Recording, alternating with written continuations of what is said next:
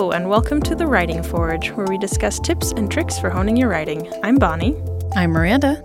And we're your hosts. Let's get into it.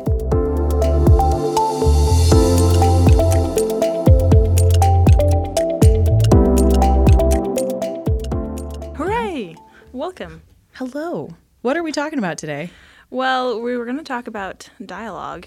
All right. So how did you get into the writing industry? No, I want you to go first. I go first? Because Okay. my story piggybacks off yours better. So, All right. Miranda, how did you get into the writing industry? How did I get into the writing industry? Well, my dad was a prolific storyteller growing up. Like, you know how kids go and they ask their parents, read me a story, read me a story. Well, I didn't find out till later that my dad didn't read super well. And so he would just make something up. That's kind of incredible. And so and we would beg him for stories all the time because his were better than those stupid kid books. And so, and eventually he got tired and he, well, there's a story for there another day. He eventually started stealing movies, but then he got tired of that too. And he started having us make up our own. And I guess that was my first introduction, which I was thinking about the other day, but I didn't really start writing until high school, where I picked it up and joined a well-intentioned writers group. They were awesome in their own way. And then, it was high school. So. It was high school. High school. And then it was just something that I kept coming back to, came up with a couple ideas that I thought were awesome and original. And then someone's like, oh, you mean this story? And it's like, oh, okay, Yeah. Never mind. And so I never thought it would be something that I did professionally, but it was the one thing that I kept coming back to. Everyone's like, what do you want to do with your life? And I'm like, I want to be everything. And that's not feasible. That's a lot of college debt if you try to be everything. And so I figured out the two professions where you could actually be everything, at least for a little bit, is writing and possibly acting. So, and because I just kept coming back to writing, that's what I decided to do. And now I met you through NaNoWriMo. Which we will definitely have an episode on at some point. We definitely will. National Novel Writing Month. And then once I met you through NaNoWriMo, we joined the writing group. And then through the writing group, I found Northern Colorado Writers. And here we are today. I've published a couple of short stories, working on a novel. It's going well. So I like your story just because there are a lot of similarities, but then they diverge.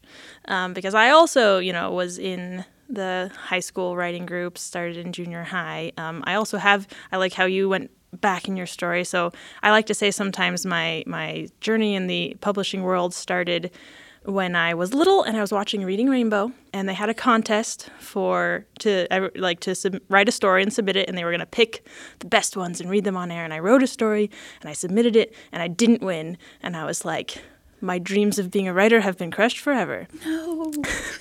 So I blame Geordie LaForge for that one. But I did. So I got over it obviously enough to be in the writing groups in high school. But I discovered as I was working with friends and even just in school, peer reviewing people's essays, is that I really like helping other people's writing get better. And then I slowly discovered there's this profession called being an editor. And I had a friend who had another friend who owned a publishing business, and she's looking for editors. So I went and joined the small publishing business and started editing. I mean, I had my college degree in English, so that was kind of my training there. And then I worked for this small publisher, and then I decided to branch out on my own. So I actually have my own freelance editing business called Lady Night Editing. So that's where I am today. All right. So what are we talking about today? I wanted to talk about balancing dialogue and description. This is something I see come up a lot in pieces that I'm editing and just when we're talking with writers. And so I thought our first question is just kind of basic, why is it important to have both dialogue and description in your prose? Because anyone who has read one of those strictly literary essays in college can understand the importance of dialogue, because I'm not saying they're not beautiful and I'm not saying they don't have their place in this world, but it definitely takes me longer to read that than it would. Well, just reading a textbook, right? Yeah. Exactly. Yeah, and so that's the importance of dialogue. But then on the flip side, the importance of exposition is you got to know where you're at, because The floating heads are very disconcerting. Hey, we're talking. Cool. Oh, wait, when did we get on a highway? Right. Like just a second ago, we were back at the office. Why are we driving now? Yes. I like to say, too, if people want to read just dialogue, they'll pick up a screenplay. But how many people actually, some people do read screenplays for fun, and that's cool. But most people are going to consume that as a finished product, i.e. a TV show or movie. And then they get the description as well as the dialogue, but the description is just all visual. So I usually find that authors tend to lean towards one of these or the other, dialogue or description, and have way too much of one of them than the other. And so I like to suggest that they balance them. So how can you balance your writing if you tend to lean more towards one or the other? So, well, I think you, the editor, that would be, well, maybe we'll get to that too. So me as predominantly a writer, what I do is I lean into my strength first. And so, I don't know if this is the proper terminology, but here's how I describe it to other people. I do a scene sketch. And so that's all the stuff that I have super clear in my mind from the get-go. So it's okay, we're talking back and forth and he says this and she says that and then he slams a glass on the floor. But that's the only description I have just because I know that's the beat that goes there. And they continue back and forth. But then I'll go back and try to clarify who's doing what when. But I try not to overdo it because you can overdo it with the tags and stuff of that nature. And so I usually I understand that a lot of people it's a lot of work, basically what it is. Writing is work. Writing is work. But I was the person in high school and college where, sorry to all of my teachers, they just got the first draft of my essay. I never went back. I never fixed it. I never did anything. And so it took me a little bit to learn. You will be rewriting. It will be more work. You will do it over and over and over again. And so just kind of resign yourself to the fact that that's going to happen if you have a problem with that. There's some people who love that. I love that, but I had to work to love that. I had to learn to love that. And so I had to learn that it was okay to go back and rewrite. And so the first scene, I would do the sketch and then I would go through and I would fill it in. And so I guess if we're continuing the art metaphor, it'd be adding the shading and adding dimension and things of that nature. And so that's what I do. I'm curious to see you as an editor, if you have a client who's heavy on one end or the other, how do you suggest they fix that? How do you point it out? How do you... Yeah, that's a good question. And first, I just wanted to say I think your method is really good.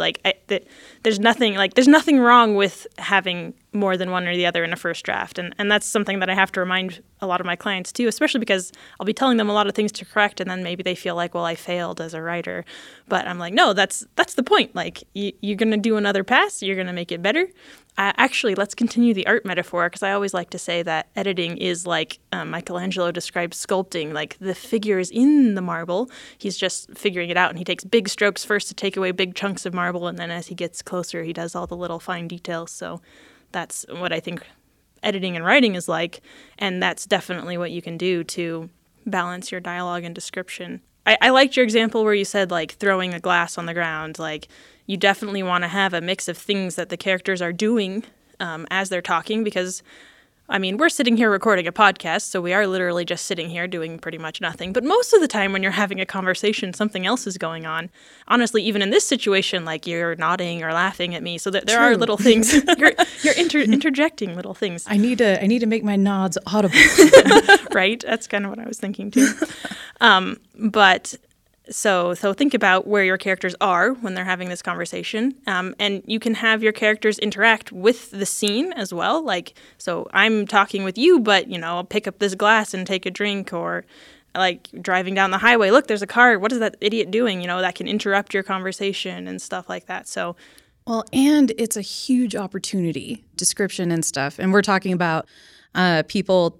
In my experience, people tend to be dialogue heavy. Yeah. But I think that's because of all the visual mediums that we have today. That's a good point. And audible mediums, we understand the flow and rhythm of conversation a little bit better. But there's such an opportunity in exposition to insert tension. Yes. because you can have like everyone says one thing and means another. That's where scene tension comes from. And so you can have them saying one thing, but then doing something else with their body language, and you can get tension from that. And then that can help generate reader interest.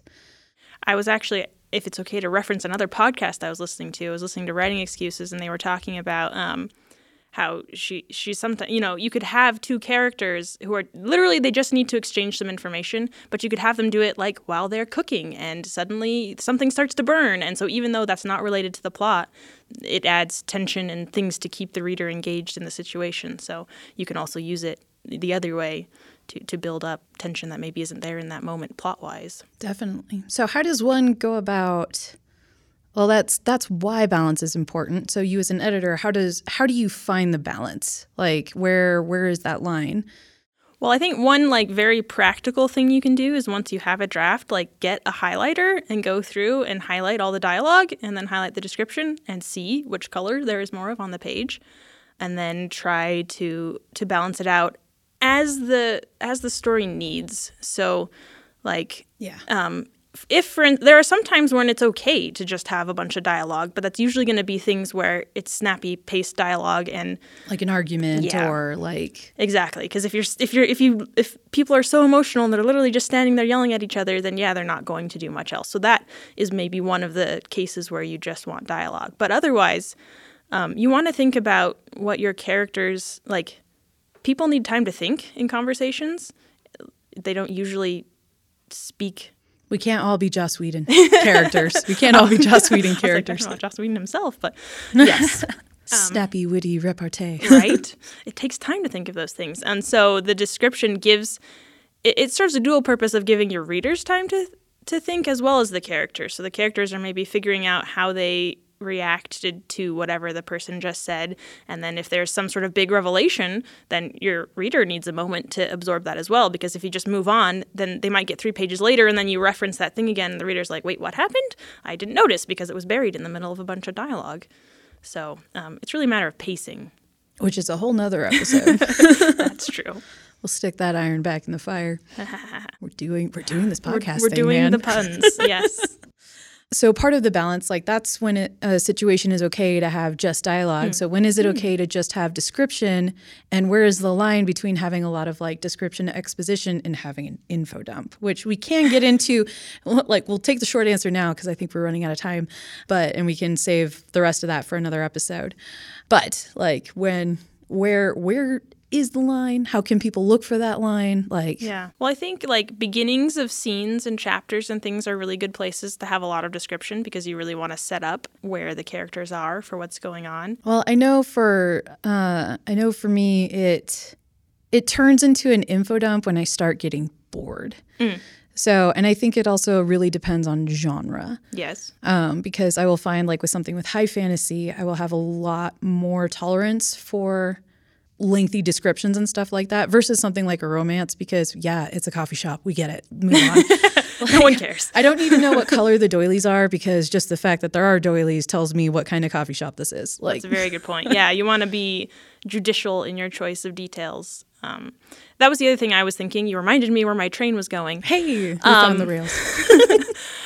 Is that you want your description to be relevant to the plot. Like you don't just want to be there describing, well, this person is 5'6" and has brown hair and blue eyes and like, why do we care? But, if the fact that she has blue eyes is important because it means that the POV character is lost in them, like that teaches you something both about the character and the person seeing it. So you want to think of using descriptions that are useful in moving something forward, either the plot or character development. Ooh, just slight sidebar. I heard someone who had like a really great description with that. It probably doesn't relate to dialogue, but she was talking about how she didn't care what color a person's eyes were, but the fact that they had on day-old makeup and the eyeliner was smudged. She's like, that tells me a lot more about your character than what color their eyes are. Yes, that's a perfect example, I think, because, it's doing more than one thing. It's not just describing the character. It's teaching you something about their past. And so, therefore, that helps with exposition. And then you can move straight on to dialogue. Yes. We're going to bring it back. Wait, what are we bringing it back to? Huh? The main point, I assume. We have a point? What? Tangents. Tangents are so much fun. I think the main point is just, set up your description and have dialogue woven into it as needed by the plot. I think that's the simple answer. It sounds so easy when we say it like that. But. Man, it's so hard to execute sometimes, though. Yeah, but I think we're out of time today. I think we are. So for this week's question, what are some books that you have found that have done it well? And what are some books that you have found that really didn't do it well? Comment below, let us know, and we will see you in the next one.